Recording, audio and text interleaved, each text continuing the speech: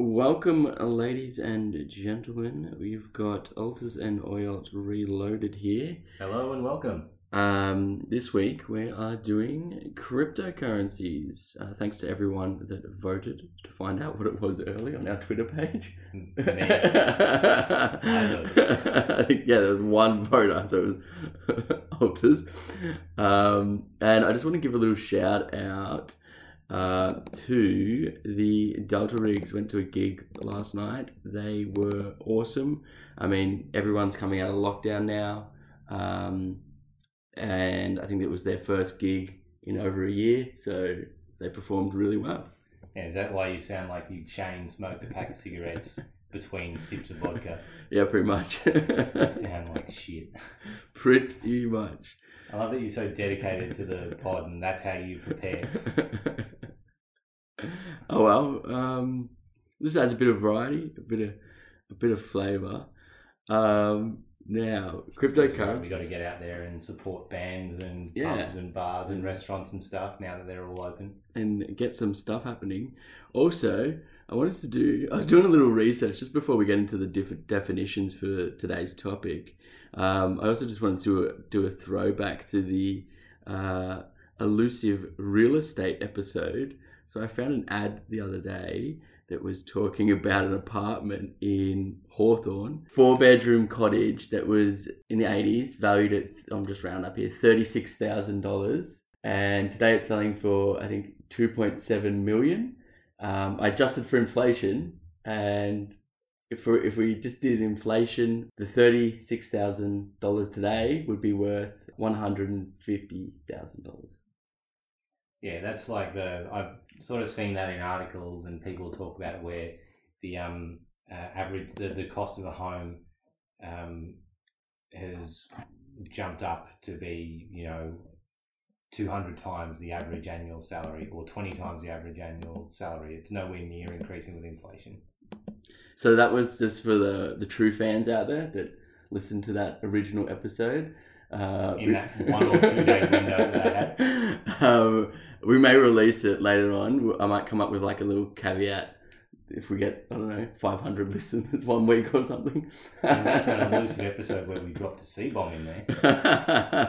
We haven't done that since. It's only been 1 episode, but we've been good since. All right, so let's get into it. Cryptocurrencies are basically digital money.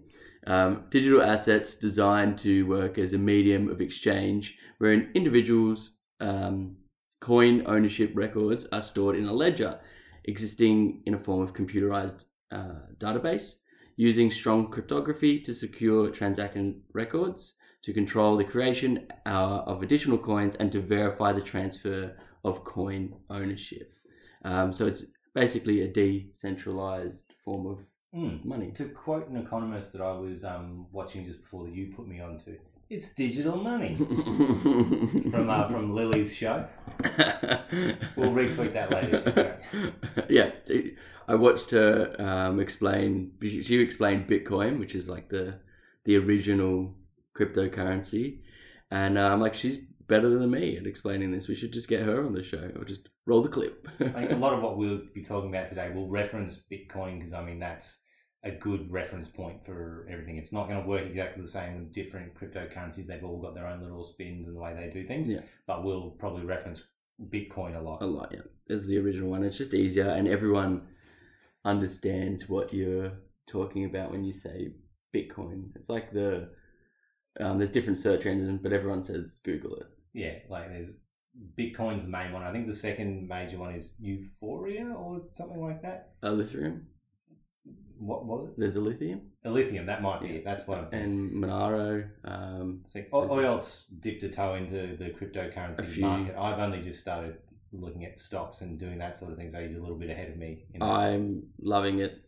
I'm full on board. So if there's any biases coming from this topic today, it's going to be coming from me. Now, when you're doing crypto as well, did you want to go through mining? Yeah, so you might have heard the term Bitcoin mining a bit. So using Bitcoin as an example, miners are rewarded for verifying Bitcoin transactions. So when you're mining for Bitcoin, you're actually working through complex problems and algorithms to verify Bitcoin transactions. So you're essentially acting as an auditor that checks and make sure there's no double spending. So double spending is when a user might make a copy of their digital token and use that while keeping the original. So that's how, and Bitcoin miners are rewarded for that with Bitcoin. Yeah, very much. So that's sort of evolved a lot over the last few years, where when it first came out, you could do it on an everyday laptop, whereas now you need a more sophisticated rig. Got those full on like operations in like storage containers with just constant CPUs running and just cracking codes. And they call them mining rigs, and you need specialized equipment. You can't just do it with an everyday laptop. I just love the complexity of it. It's just like, I can. What do you do? I'm a miner. Yeah, we're going to rig back in the day. Now, because you're dealing when you're buying, let's say you want to buy some crypto and you go through an exchange. So exchanges are online platforms where you can exchange one cryptocurrency for another cryptocurrency, or you can also exchange it for fiat money of like Australian dollars, Thai baht, US dollars, depending on what country you're in. Thai baht? It just came in my head, right? You are a man of the world, aren't you? Jesus. I don't know. The peso? What, are you saying the peso is not as good as the baht? No, but the Dogecoin's doing better than the peso at the moment. Yeah, all right, okay. So in other words, to think of it, depending on the exchange, it's sort of like a stock exchange or a currency exchange at like the airport or the bank. Bringing that in mind, you just got to be careful. This is like a public warning announcement of danger. Pump and dump schemes, which is something you would probably hear of in the stock market a lot, where certain entities will promote a it's very similar to artificially inflating a stock price.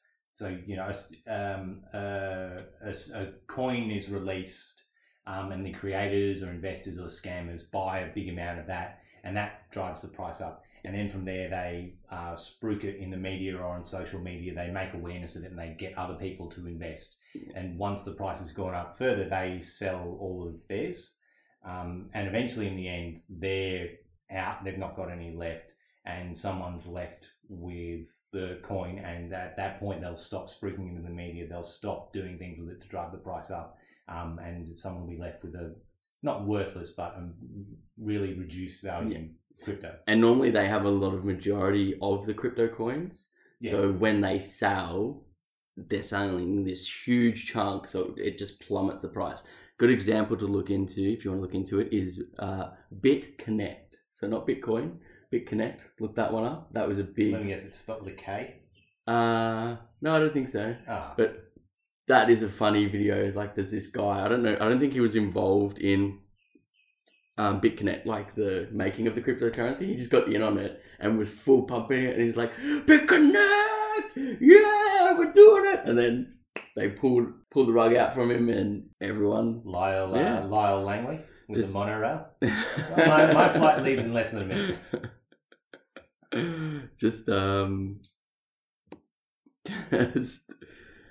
So you've got to look into that or be aware of that, and you can verify that by, I think it's checking the ledgers and who owns the most of the currency. So those ledgers that were sort of talked about in the first description, they're readily available for people to look at. I mean, it's just not easy information to determine. Or to interpret, sorry, is the word I'm looking Unless you, like, I guess it's like reading another language, or like if you, look at it, you... Like reading code, I imagine. Now, you keep your coins in a wallet, so a digital wallet, which allows you, the owner, to store and receive the cryptocurrencies. Now, there's heaps of different wallets. There's also heaps of different exchanges as well. Like, for example, you've got Binance, Coinbase Pro, Kraken, Release that Kraken. CryptoCoin.com. They are all exchanges that you can use, and then from those exchanges, you can transfer your coins to wallets. So you've got like Full Node Wallet, custodial wallet, desktop wallet, mobile wallet, online wallet, software wallet, hardware wallet, paper Leather wallet. Yeah. What was the last one I spoke over you? Sorry. Paper wallet. Leather wallet's better than paper wallet. Coin specific wallet, network specific wallet, and universal wallet. They've all got different definitions and different uses. Some of them are like hard wallets, so like a hard drive. They're probably the most secure that you could keep your coins in. But if you lose that hard drive, you lose all your coins. I remember seeing an article of some guy in Britain who lost a USB with crypto on there. He's offering like half the amount on there to whoever could find it for him. Yeah, in the dump. Yeah. And he's still there to this day. Oh, we found the USB. Check it out. Oh, it's just porn again. Oh, don't just put it in the pile. Don't just throw it away. We'll look at that later. The last thing we wanted to talk about, this one's a bit more of a niche. Yeah, this is a bit more niche. It's like the art. It's really taken off in like the art sort of circles, and I feel it's like a Banksy sort of vibe to it, you know. Yeah, I reckon he'd hate it though. Yeah, maybe. Well, maybe its initial intention, but what it could potentially be, he might not like. Anyway, so non-fungible tokens. So they're mushrooms. And what? No. So it's so a special type of cryptocurrency token that represents something unique. So non-fungible tokens are not mutually interchangeable. So one good example that you mentioned before, Oil, the creator of Twitter, had one. Yeah. And so he screenshotted the first tweet on Twitter, and he sold that as a non-fungible token. Yep. So you can't. There's no like-for-like exchange. There's no Bitcoin for Bitcoin exchange. Yeah, it's in this one. like a pure, you can individual, unique token, and it's creating like a rarity in itself. Yeah. You can sell it for money, or you can sell it for other Bitcoins, or you could trade it for beers, or whatever. It's its own currency. Pure bartering. Yeah. Like, yeah. I was reading this story. Actually, no, I won't go into that one. I'm very vague on the details, and it's going to sound crazy. One thing with this that's sort of come to light lately is that people can use screenshots of other people's tweets or photos of other people's art or work, and they can use that as a non-fungible token without even getting that person's permission. Like I said earlier, was that in the first podcast, or I can't remember, but that's what artists do. They just steal. Have you ever stolen anything? No, never. Not just art. Maybe.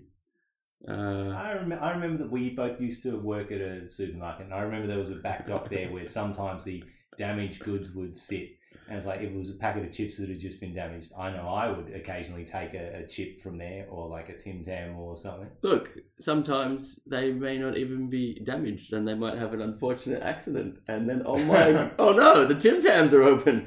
There was a lot of paperwork for like a packet of Tim Tams or something. Like it was the standard paperwork for all of them, but that there was paperwork for it was wild. Way too much paperwork. And then if you got caught, instant dismissal. I remember That'd be real sneaky. Was it? I think it was Ernest or someone was telling us a story about he used to work at Bilo, which doesn't exist anymore. I think. I don't think so. Unless there's like one Bilo left, like there's one Blockbuster left. The holdout. Yeah. So similar sort of thing where they ate a chip from there and they got fired that day. I saw. And he said it was the most sad and pathetic thing he'd ever seen. I saw water bottle. Someone stole, I think, like 80-cent soda water or whatever. Sons of bitches. And fired. Really? Yeah. At that shop? I don't think it was our Safeway, but it was... because you used to work at a couple of different ones, didn't you? No. It was... I think they sent out like a memo or something like, hey, we caught someone stealing. Like, we got rid of them. Like... That's the Safeway equivalent of a head on a pike. Yeah. Just, they don't care what it is. They will fire you. Well, it's the principle. Yeah, it's the principle. But I don't know. Maybe you should look after your staff members if they can't afford water. Well, were you part of the union for Woolies? I mean, I wasn't back. I wasn't. Back in the day, I thought, why would I pay this for something that doesn't really matter? But without realising that it actually does matter, and union membership's not just for yourself, but it's for everyone. Yeah, I agree with that as well. Support your unions, support your workers. Yeah, absolutely. Let's get into it. I'm going to go first.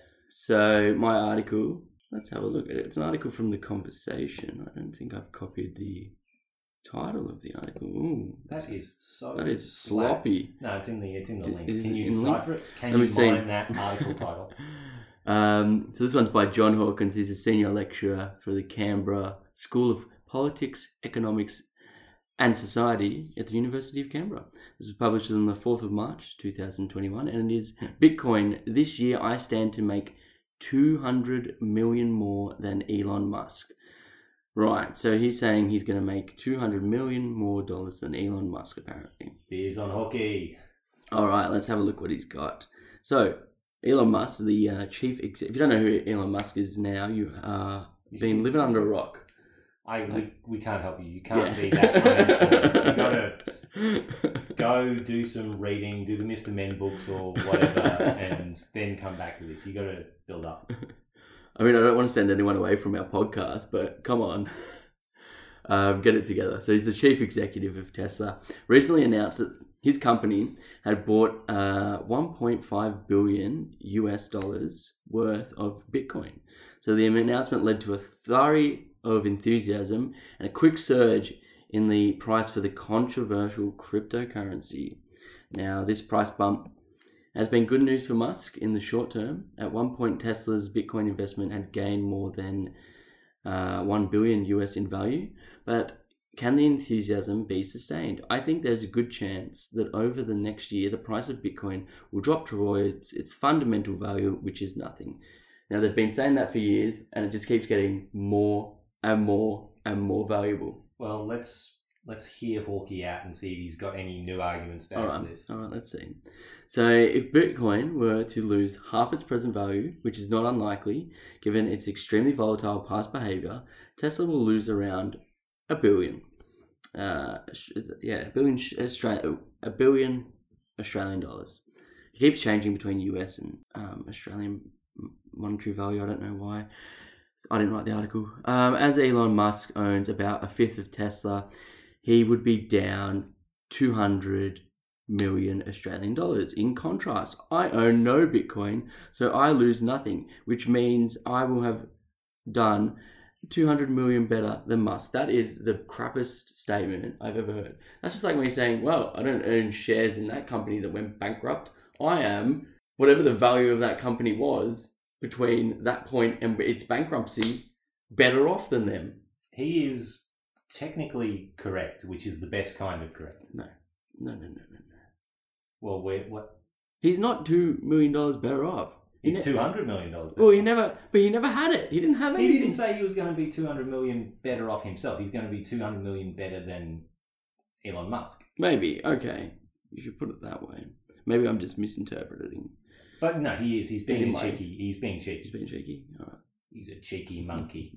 So let's find out why he thinks Musk's decision is a bad thing.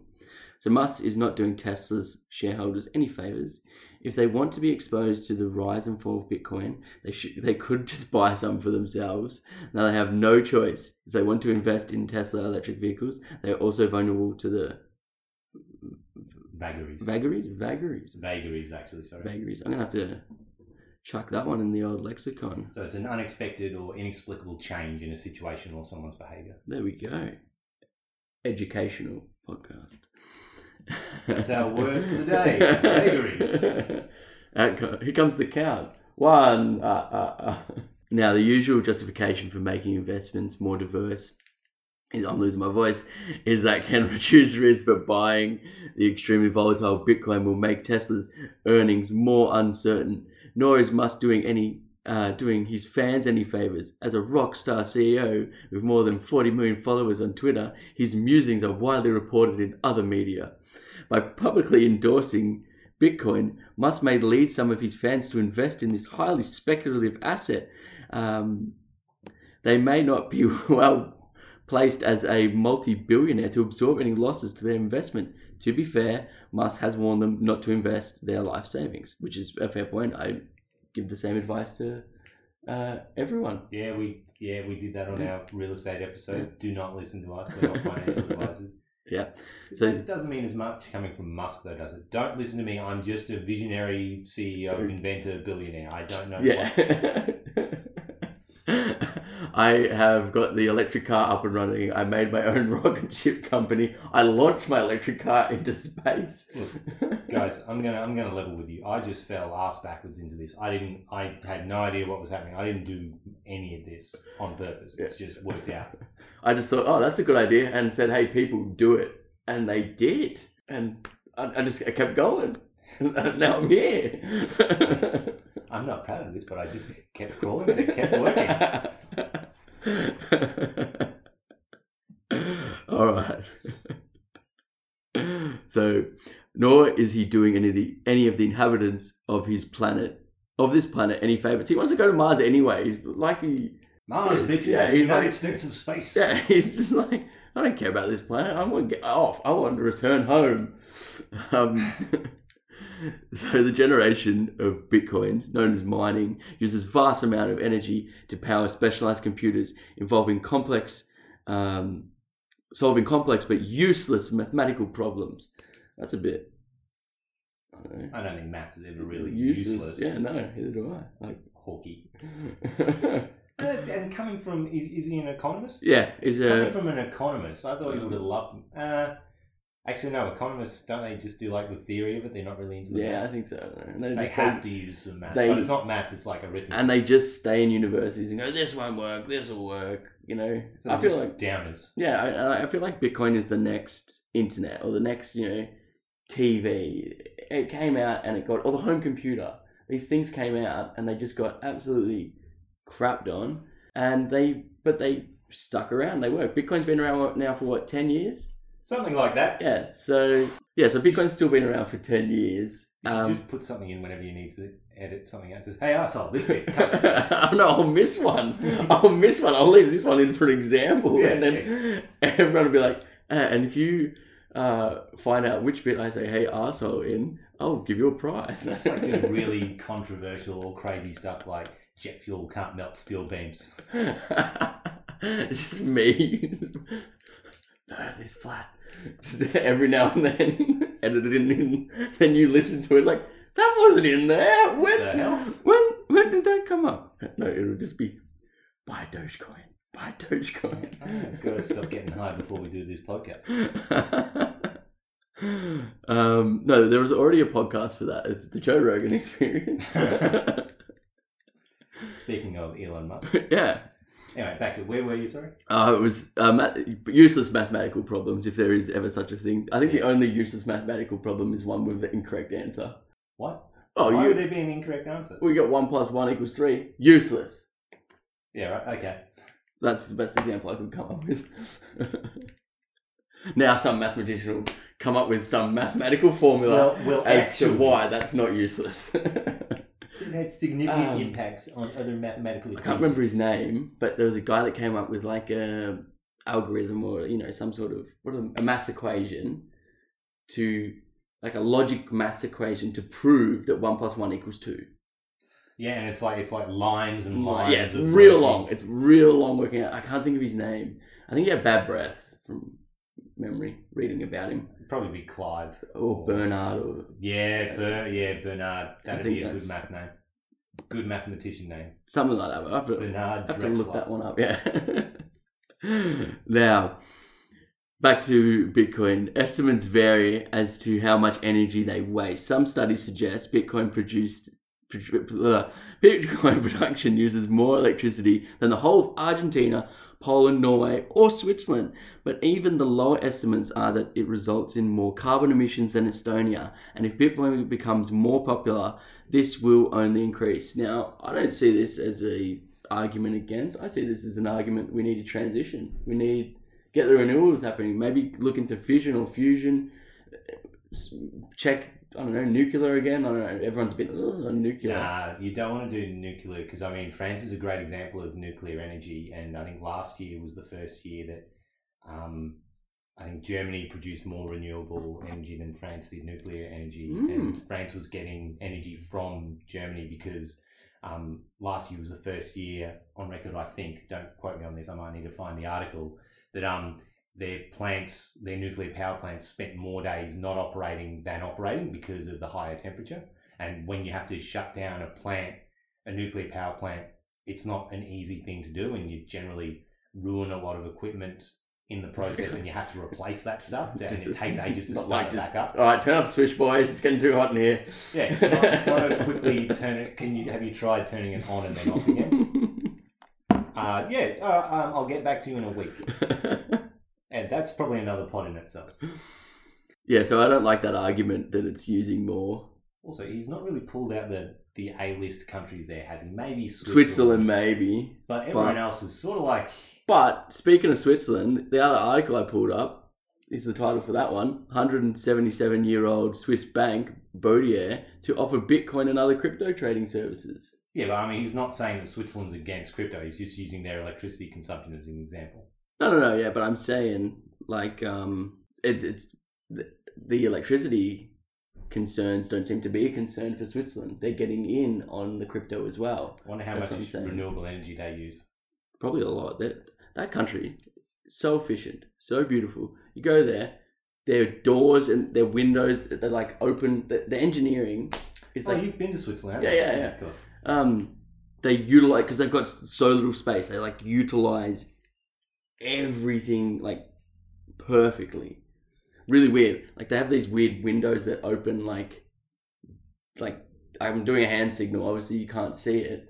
So they've got like a pocket dimension that they fold into and disappear when you don't need them. Sort of thing. So they open like I can't describe. They open one way, but the doors do that too. Like if you want to let like cooling in, they open like that.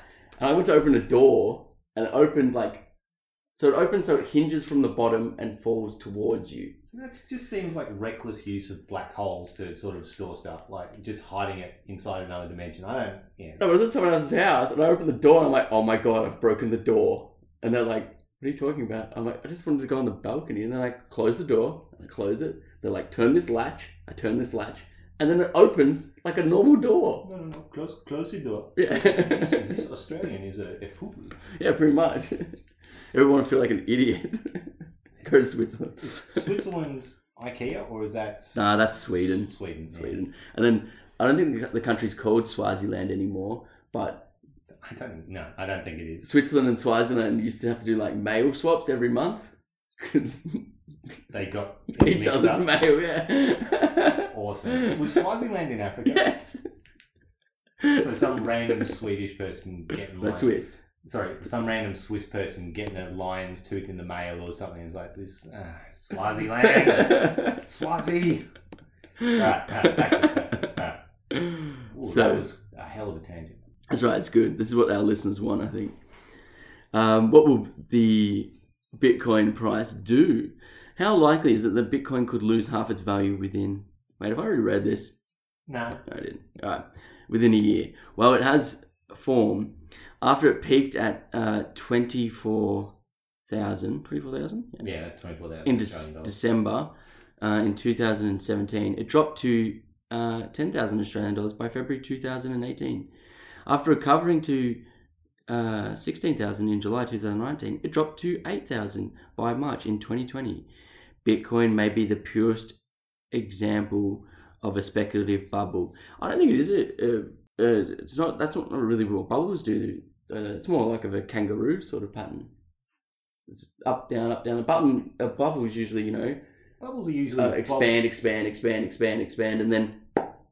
Yeah, and they're usually going around trapping stuffed bears in them, and that sort of thing. Remember that Winnie the Pooh episode? You remember that one? No. Where they made that super bubble out of detergent and honey and all sorts of weird stuff, and he got trapped in there? No, don't remember that one. Yes, you do. Lost me there. There we go. All right.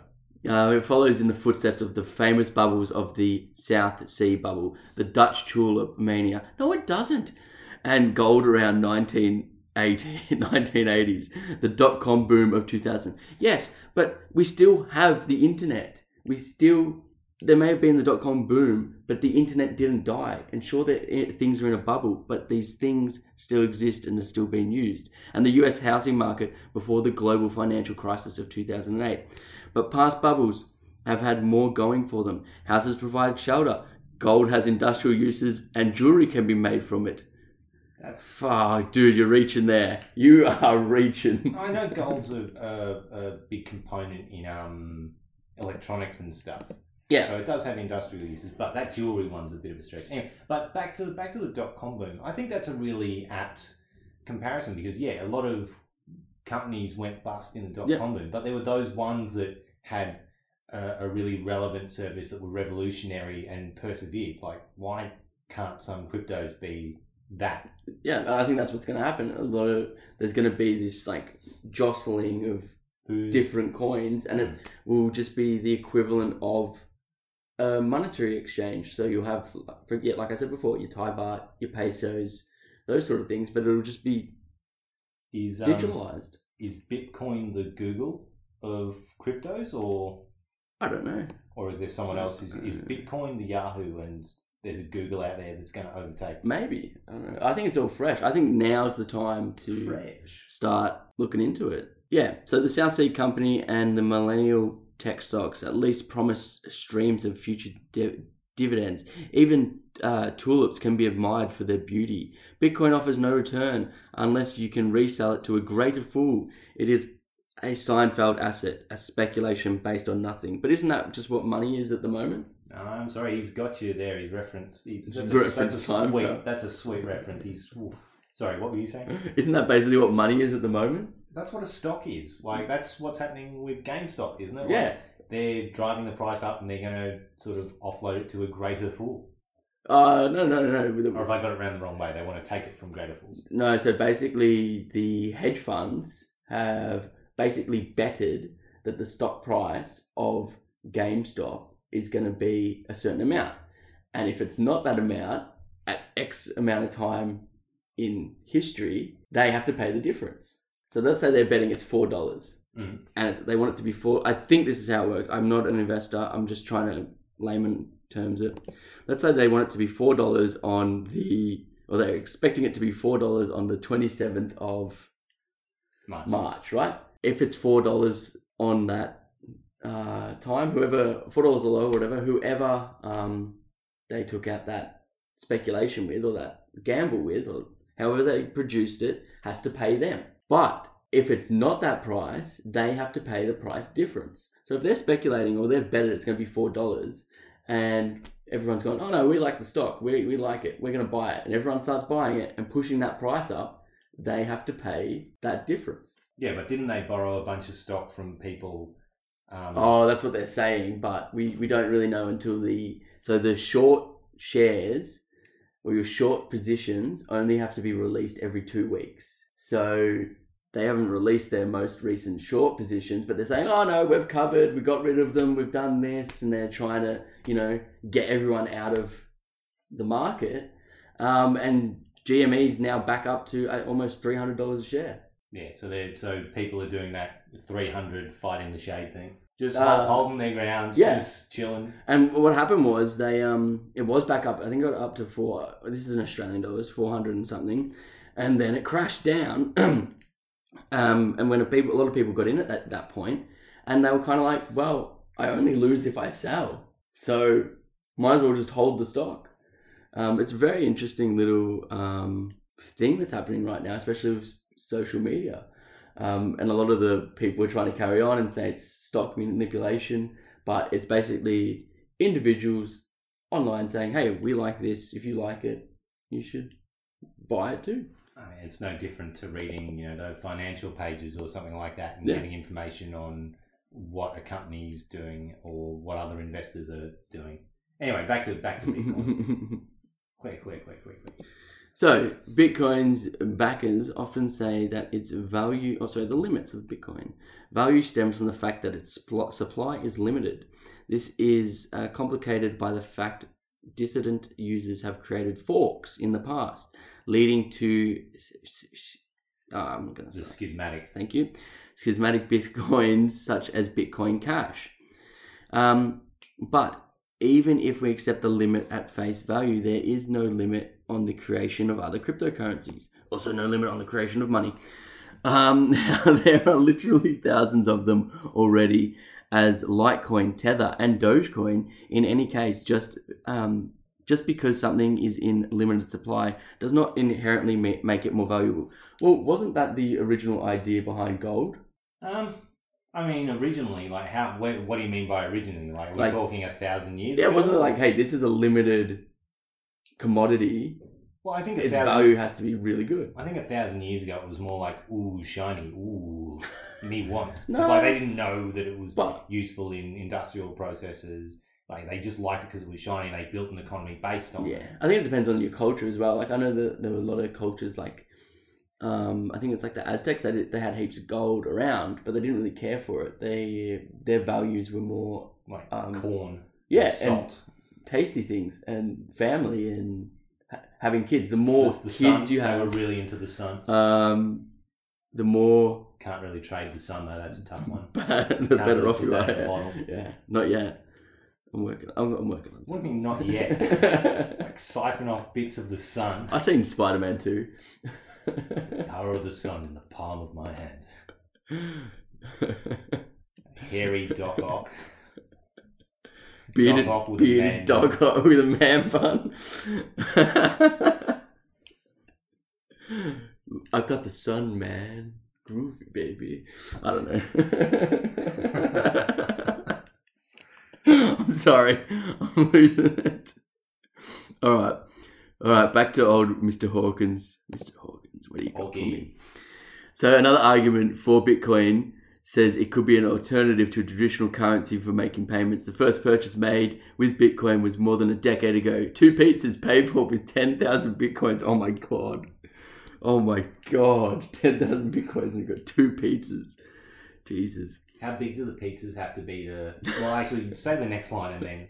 I hope the buyer enjoyed the pizzas because the coins would be worth $500 million now. How big would the pizzas have to be to justify 500 million?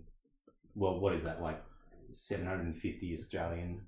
I hope that was just like a really stoned guy. And he's just like... imagine if it was like Domino's. Oh, no. Right. He's just sitting there reflecting on it, and he's just kind of like, nah, it was worth it. Domino's was about to go out of business, and they're like, hey, you remember that Bitcoin that we got? Well, it's now worth $500 million. Or, thank you, Stoner McGee. Well, it's like Star Wars. The Star Wars franchise saved Lego. I believe that. Yeah, Lego was about to go bankrupt, and then they did a deal with Star Wars for merchandising. Star Wars Lego in the, I think, 70s. Boom, saved the company. There's that old story about George Lucas negotiating initially to get like the rights to all the merchandising for Star Wars, or a large percentage of it. It's just like, dumb. That's the sweetest plum. The t-shirts are the sweetest plum. So much merchandise. All right. So, despite the hype, very few vendors accept Bitcoin. Mate, check again.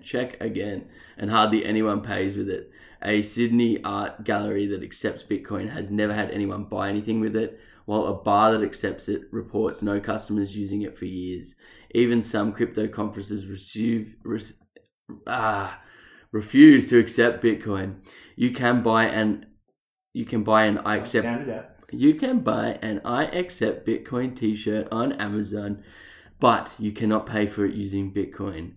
Isn't that because it's worth so much? Like you can't. Yeah, who wants to buy a t-shirt for what's the value of Bitcoin now? $60,000. Can you trade like a percentage of a Bitcoin, or you have to trade it as a whole token? I'm not too sure. I wanted to look into this. I'd imagine you probably could do percentages.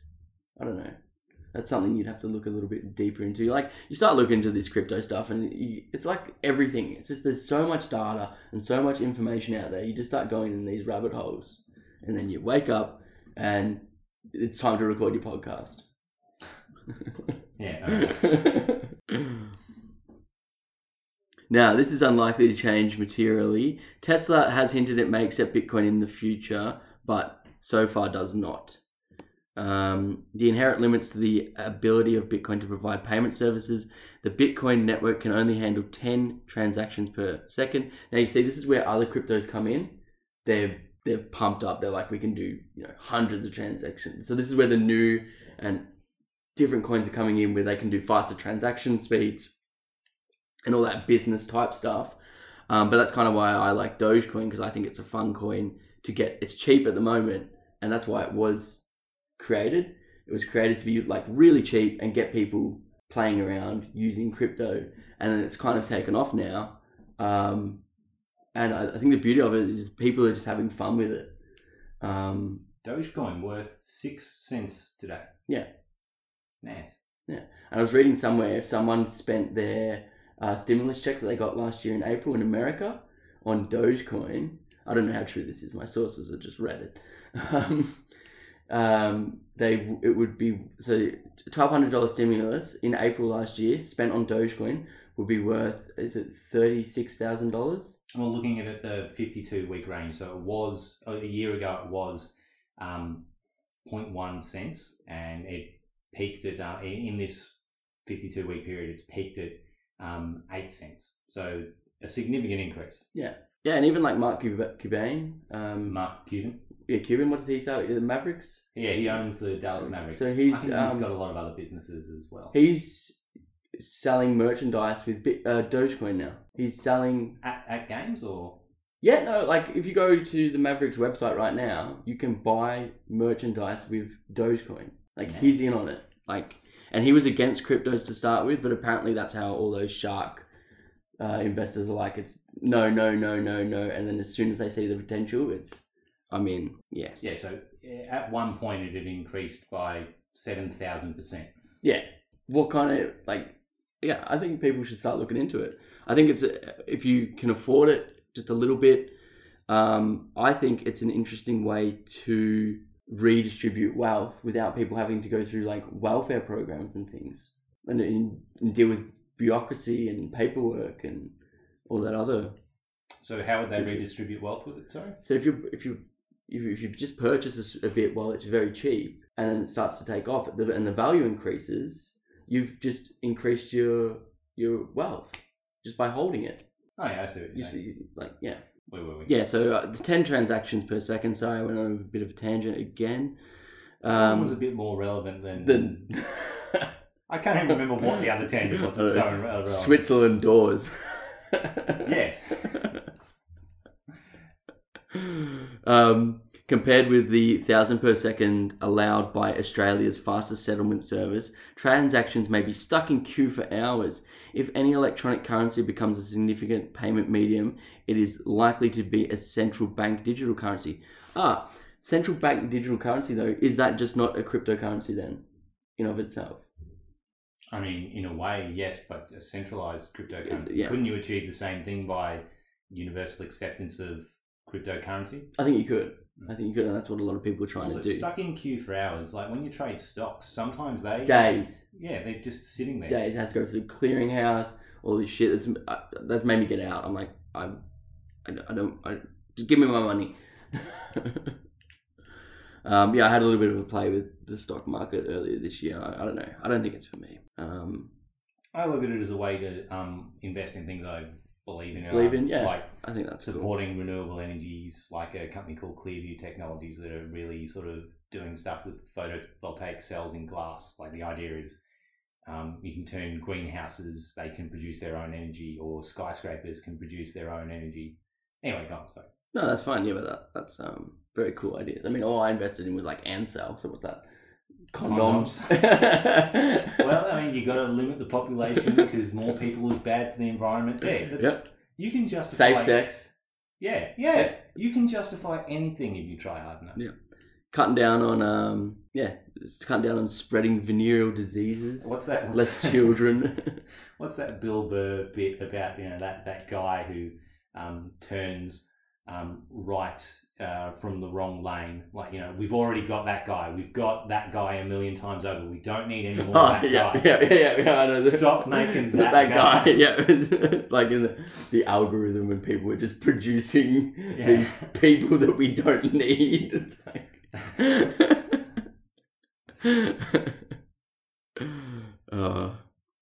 I hope he's doing all right, the old Bill. I think he's mellowing out in his... I used to listen to his podcast all the time, but when the COVID thing was happening and he was just stuck at home, he just sort of like started to go a little crazy, and it wasn't. I need to catch up on it because I do love his podcast. Well, that's what I was saying. I think he's chewing out. He's mellowing out. He's old age. He's just had a second kid like 6 months ago or something, so he's probably really tired.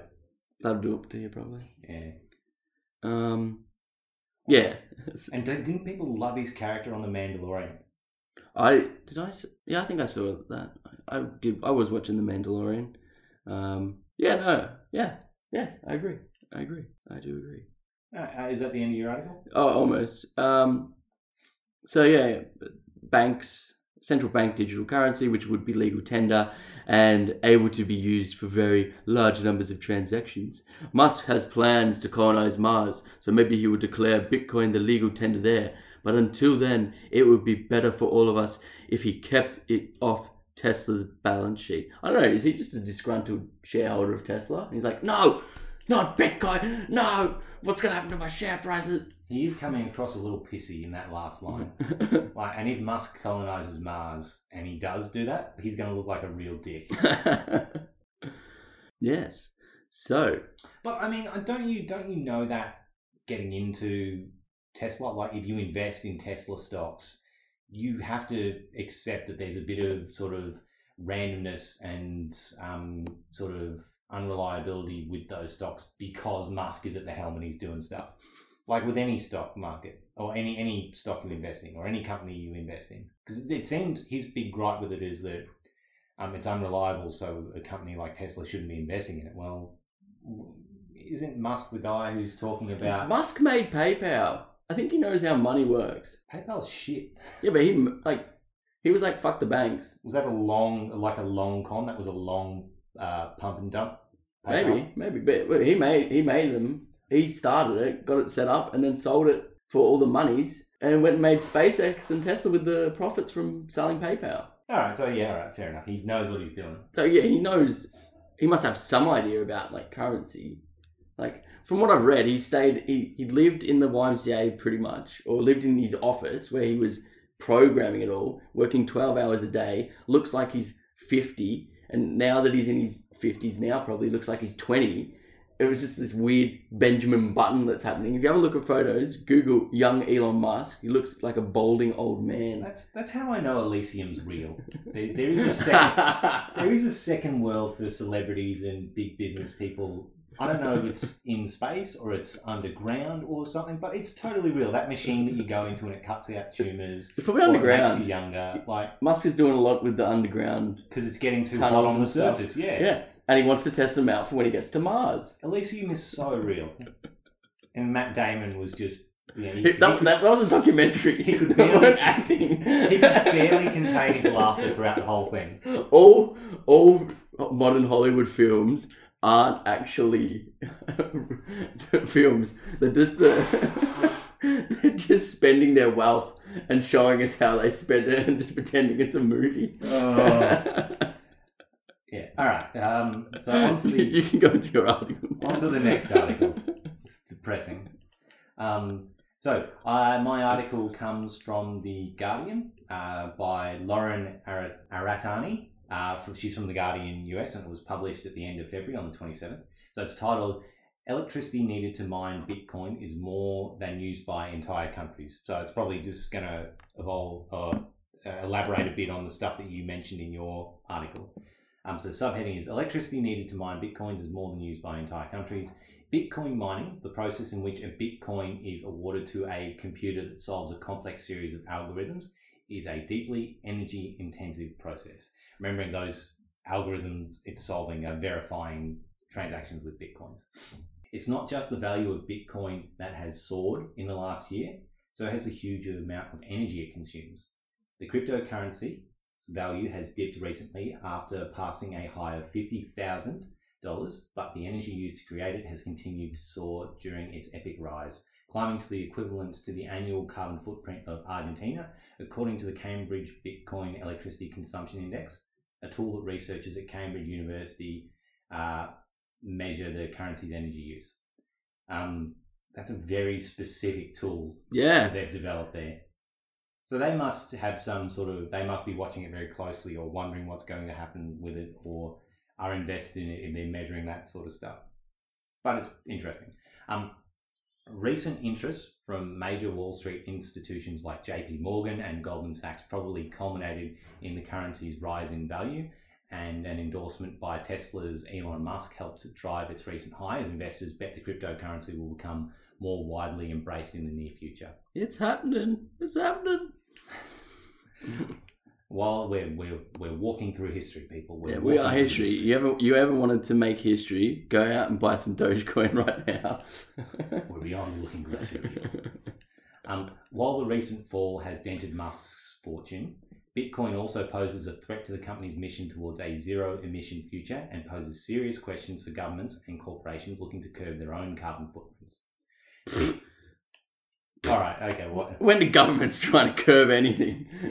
Well, I mean, if you're looking at the Australian government, never. They're never trying to do anything about emissions. But Joe Biden's starting to do some relevant stuff over in the States. That's where she's reporting from. Well, that's good then. That's good for them. Good for them. Good for them. Not us. No, kind of, because he might lean on Morrison a little bit to say, "What in the fuck are you doing? Yeah, what is he doing? You're acting like a real asshole, Scott. You know that? Just piece of shit. Wipe that smirk off your face." Yeah. Also, fuck Sydney. Just throw that in there. Yeah, I've got a friend from Sydney visiting today. I'm going to catch up with beers later on, and I'll remind her of that. Yeah. Get her to come back to Melbourne. Tell her to listen to this so she can hear it again. Return to the motherland, Melbourne. Yeah. The promised land. So Bitcoin mining, the process in which a Bitcoin is awarded to a computer that solves a complex series of algorithms, is a deeply energy-intensive process. Mining Bitcoin involves solving complex math problems in order to create new Bitcoins.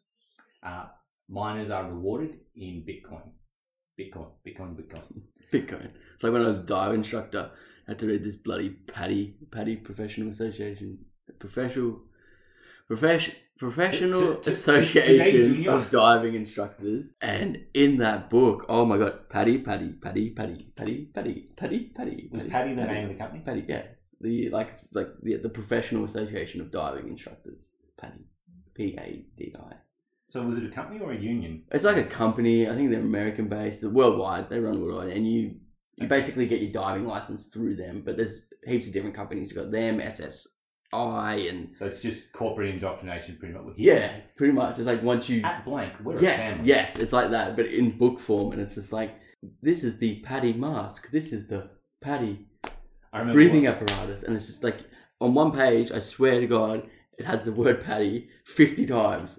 At least. I'm not even kidding. I was just looking at the page and it's like got the little trademark next to it in the letters as well, and the big capital letters. PADI. Get an electronic version, do Control F and look for PADI. Yeah. Just watch your computer melt. Earlier in Bitcoin's relatively short history, the currency was created in 2009. One could mine Bitcoin on an average computer, but the way Bitcoin mining has been set up by its creators, or creator, no one's really sure, is that there is a finite number of Bitcoins that can be mined, 21 million. So the more Bitcoin that is mined, the harder the algorithms that must be solved to get a Bitcoin become. This article is hard to read. It's just not flowing very well. But anyway. That's right. Just put some pajazz into it. She just says Bitcoin too many times. And it's not just Bitcoin, it's Bitcoins. It's like wait, S? No, it's S, no S. Wait, what? Now that over 18.5 million Bitcoin have been mined, the average computer can no longer mine Bitcoins.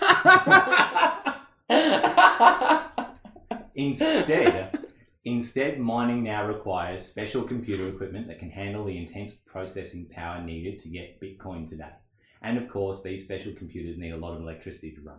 So it's like what we were talking about before. You can't just run it from your computer that you had in 2009. No. So not only is it an average computer, but it's an average computer back in 2009, 12 years ago. So it's specialized equipment now. They'll probably just make equipment just for it, I'd imagine. Probably. Yeah. Or actually, that'd be I don't know, would that be a good marketing thing? The advertising that you sell computers capable of mining Bitcoin, or is it so specialized that you're just not gonna make anything? I don't know. I reckon these are real nerdy, greasy, acne sort of looking people that are like real thick glasses that are building their own computers? Yeah, probably. I don't know. Why can't they all be like Henry Cavill? There's just like a lot of... Yeah, true. Why have they got to be so... It's so surprising that he's a gamer. I think it is. Yeah, I think it's cool. Yeah. No, like, I would... like. But I don't know. How's he keeping that physique and gaming? He gets paid to do it. Yeah, I guess so. He gets paid to look like Superman, and that funds his gaming. I guess, yeah. It's a beautiful, beautiful system. The amount of electricity used to mine Bitcoin has historically, this is in quotations, has historically been more than entire countries like Ireland, said Benjamin Jones, a professor of economics at the University of New Mexico. Yeah, but can we trust these professors of economics? Can we? Can we trust New Mexico? Yeah. I know very little about it. What was wrong with Old Mexico? I don't know. Is New Mexico's a state or a city in the US, or is it a state? I think it's a state. I think it's a state. Yeah, Benjamin's not a very Mexican sounding name. It's not like Jose Jonas. Well, you know, New York, before it was called New York, was actually New Amsterdam. I did know that, actually. It's a little tidbit for you, a little more education. Woo! Just the range, the spectrum of information that we provide is incredible. At the University of New Mexico, who has researched Bitcoin's environmental impact, we're talking about multiple terawatts, dozens of terawatts a year of electricity being used just for Bitcoin. That's a lot of electricity. Proponents of Bitcoin say that mining is increasingly being done with electricity from renewable sources as that type of energy becomes cheaper, and the energy used is far lower than that of other more wasteful uses of power. So the energy wasted by plugged-in but inactive home devices in the US alone could power Bitcoin mining for 1.8 years, according to the Cambridge Bitcoin Electrical Consumption Index. Right, so they're carrying on for nothing, pretty much. Well, I think... This is like saying there's all this passive stuff around us that's plugged in. Like, is your TV on? Then why is it plugged in? Because that's using electricity. Yeah. Yeah. I think that's an argument that they're putting forward, that it's not just saying that they're being non-energy conscious, we could all be more energy conscious. Yeah. But at the same time, for me, this is an argument more about renewable energies as a whole. Why aren't we moving towards that? And then it's not necessarily a matter of carbon footprint, but how much of the energy that they're drawing from the grid, or what they're doing with prices, or whatever. It's not necessarily about... No, you know what'll happen? What? We'll get all renewables, and the carbon emissions will start to reverse, right? And we'll get to like this carbon neutral, nice environment, and then super volcano, boom. Maybe Musk's plan is he's trying to get Bitcoin happening and increase carbon emissions in like the only way he sees how at this day and age. And then just when it's really looking bad, boom, carbon vacuum comes out that converts carbon into diamonds. No, the Teslas are driving around sucking in carbon. Well, we built this car, it doesn't do shit without carbon. And then diamonds.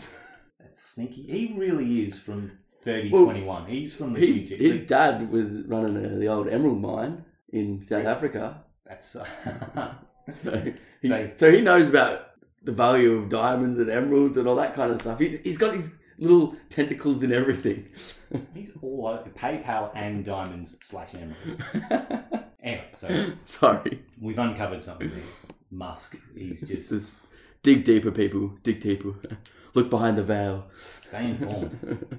So proponents of Bitcoin say that mining is increasingly being done with electricity from renewable sources as that type of energy becomes cheaper. I already read this paragraph, didn't I? Yeah. But environmentalists say that mining is still a cause for concern, particularly because miners will go wherever electricity is cheapest, and that may mean places that use coal. According to Cambridge, China has the most Bitcoin mining of any country by far. While the country's been slowly moving towards renewable energies, about 2/3 of their electricity still comes from coal. So again, like if the entire world was running on renewable energies, it wouldn't be having the same sort of impact. But I mean, that's Bitcoin miners moving to areas where it's cheaper, and that's usually using coal or non-renewable sources, generally because it's government subsidized. Like if you're running renewables, modern renewables in the same way, they come out far cheaper. And I wonder how many of these so-called environmentalists like actually researching it sort of thing, or are they just jumping on, mining. Miner. I don't like mining. Oh, Bitcoin's mining as well? Get him! But I think that's a fair point that they've raised in the article. So it's not just necessarily about what energy is available or where energy is coming from. The miners do have a conscious choice to make about it. Like if they're making $50,000 of Bitcoin, can they afford to offset that by going to areas with renewable energy? And could they make a statement about, well, we're not doing it in China because we know their energy is not from a renewable source? See, so I see cryptos as we could, be a friend for renewables to give that sort of push. So I didn't necessarily agree with that argument as a whole, but Lauren, they've got a point. Lauren's right in that they do have a conscious choice to make to offset that if they want it. It's like any company committing to renewable energies at a loss now until they become the mainstream and everyone's doing it. So since there's no government body or organisation that officially tracks where Bitcoin is being mined and what type of electricity miners are using, there's no way of knowing whether miners are using electricity that's fueled by renewable energy or fossil fuels. This is like when we used to work for an energy company and people would ask us, I want to go for the I only want green energy in my place. I don't want to use any coal energy. And we try and explain to them, okay, so we do have renewable energy. Our company produces renewable energy, that's fine. But that's not necessarily going to determine where your energy is from. Your energy is coming from wherever it's producing energy. Yeah, the grid. It comes from the grid. It's not like we can do a separate green wire to your house.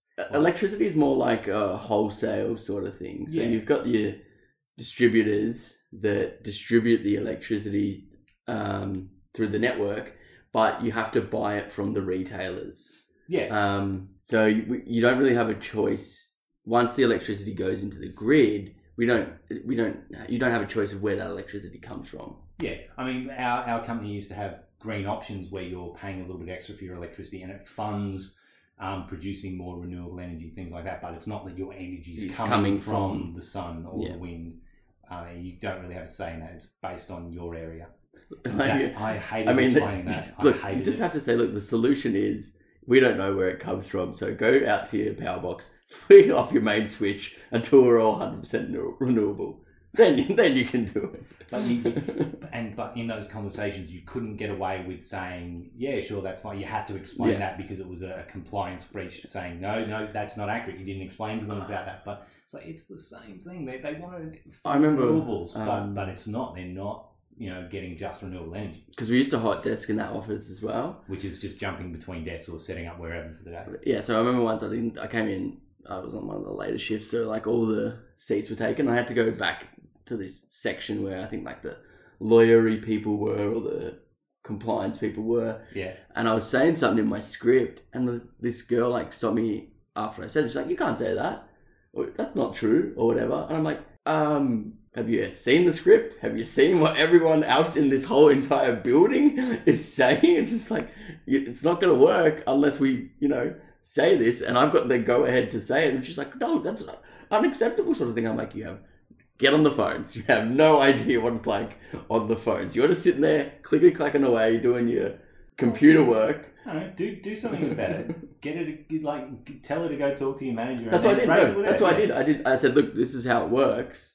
If you see something wrong with it, you can take it up with my manager. That's what I actually said to her. But, you've got to learn the corporate speak. I understand that you're concerned about that. This is the information that I've been given. So if you've got how I went through it with her. But I was just, I'd really appreciate it if you raise it with my manager, who's someone in a position that can make these changes. Jazz it up for the audience. Add a little bit of pizzazz. I don't know.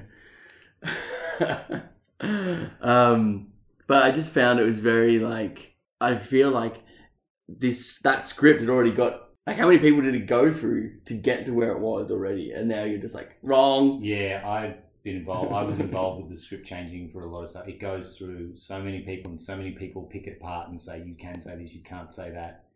And one of my gripes with it was, with scripts in general, it's like, and even the letters, the bills we'd send out to people, can we not put this in more layman's terms? Oh, but it just makes it very hard for us to accurately describe what we're saying. It's like, is that not an indicator that there's a problem with this system, that if you can't put it in layman's terms, that it still be true? And then you have other call centres where you work in, and then you've got people impersonating police officers. Just gunslingers. To get a sale. Shooting from the hip. All right, let's get back into it. So back to mining rigs. There's no way of knowing whether miners are using electricity that's fueled by renewable energy or fossil fuels. Mining rigs can move from place to place depending on where energy is cheapest, which makes mining particularly hard to track. So I don't know if VPNs come into this at all, where you can mask where you're working from. The places where you mine Bitcoin can be moved around, and in some cases, you don't even know where they are, said Camilo Mora, a professor of geography and environment at the University of Hawaii. Cambridge's Centre for Alternative Finance estimates. Now he's stuttering. Once. And I was all over the Bitcoin versus Bitcoins thing. Once. All right, you got me. You want to do a reading challenge? You want to pull no reading some chickens and see who messes up first? So Cambridge's Centre for Alternative Finances estimates that Bitcoin's annualised electricity consumption hovers just above 115 terawatt hours, while Digiconomists sounds like Digimon. While Digiconomists' closely tracked index puts it closer to 80 terawatt hours. So a single transaction of Bitcoin has the same carbon footprint as 680,000 Visa transactions, or 51,210 hours of watching YouTube, according to the site. A paper from 2018 from the Oak Ridge Institute in Ohio found that $1 worth of Bitcoin took 17 megajoules of energy, more than double the amount of energy it took to mine $1 worth of copper, gold, and platinum. Another study from the UK published last year said that computer power required to mine Bitcoin quadrupled in 2019 compared to the year before, and that mining has had an influence in prices in some power and utility markets.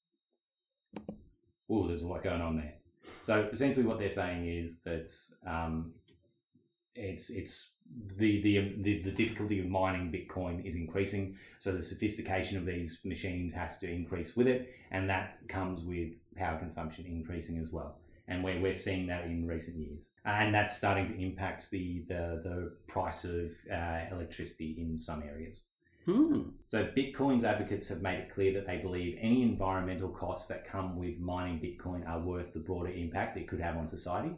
This is a quote. So Bitcoin will not be able to fulfill its role as a secure global value transfer and storage system without being costly to maintain, reads a defense against Bitcoin criticism from Ria Butoria, Director of Research at Fidelity Digital Assets. Computers and smartphones have much larger carbon footprints than typewriters and telegraphs. Sometimes the technology is so revolutionary and important for humanity that society accepts the trade-offs, wrote investor Tyler Winklevoss on Twitter. No, we fucked up. Everyone back to typewriters. No more computers. We fucked up. Go back. Clickety click. Yeah, but then you've got the cost of freighting mail back and forth from places. I don't know if that's accurate. Ink. And also, I just wanted to stop for a second and acknowledge Tyler Winklevoss's amazing name. Tyler Winklevoss. Hello, I'm Mr. Winklevoss. I run a candy shop. Some have pointed out that there does not have to be a trade-off between cryptocurrency and the environment. The creators of Ethereum, that's the one I was thinking of before, considered the second most popular type of cryptocurrency after Bitcoin, have promised to change the currency's algorithm to make its mining more environmentally friendly. I don't know how they would do that. Do they mean like make it easier to mine so it takes less electricity? Does that devalue the... Maybe, probably. I'm not too sure. Maybe... That's interesting. Yeah. So Vitalik Buterin, the computer scientist who invented Ethereum, told IEEE Spectrum that mining cryptocurrency can be a huge waste of resources, even if you don't believe that pollution and carbon dioxide are an issue. So Buterin said there are real consumers, real people, whose need for electricity is being displaced by this stuff. Currently, Ethereum's mining works similar to Bitcoin, where the most powerful computers have an edge in getting the most Bitcoin as computers compete to complete a transaction first. Ethereum's developers are working on changing that system so that miners enter a pool and are randomly selected to complete the transaction and receive an ether in return. So this method called proof of stake guarantees that less electricity will be used to mine the currency. I don't know how I feel about that. I mean, I like that they're trying to be environmentally conscious, but it's not rewarding the people who are putting in the most effort or investing the most. What are your thoughts on that randomness about it? I mean, you're the big crypto nut out of us. You're a nut. You're crazy. You're crazy. I'll do your mind. You weren't listening, were you? You're rereading the paragraph. I am. I wasn't listening. I saw you looking at your phone. I was trying to find something for you. I'm sorry. I'm sorry, listeners. You can find me an opinion. What did you say? Help me.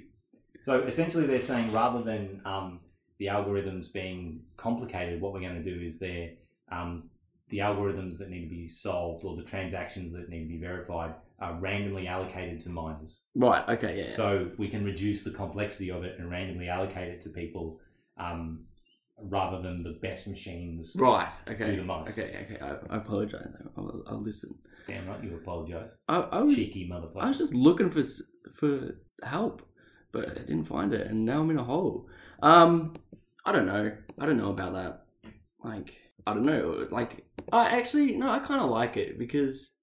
I mean, I think that would play more into your idea of redistribution of wealth. Yeah, that's exactly what I was about to bring up. If everyone's got a laptop at home that's just constantly doing it, yeah.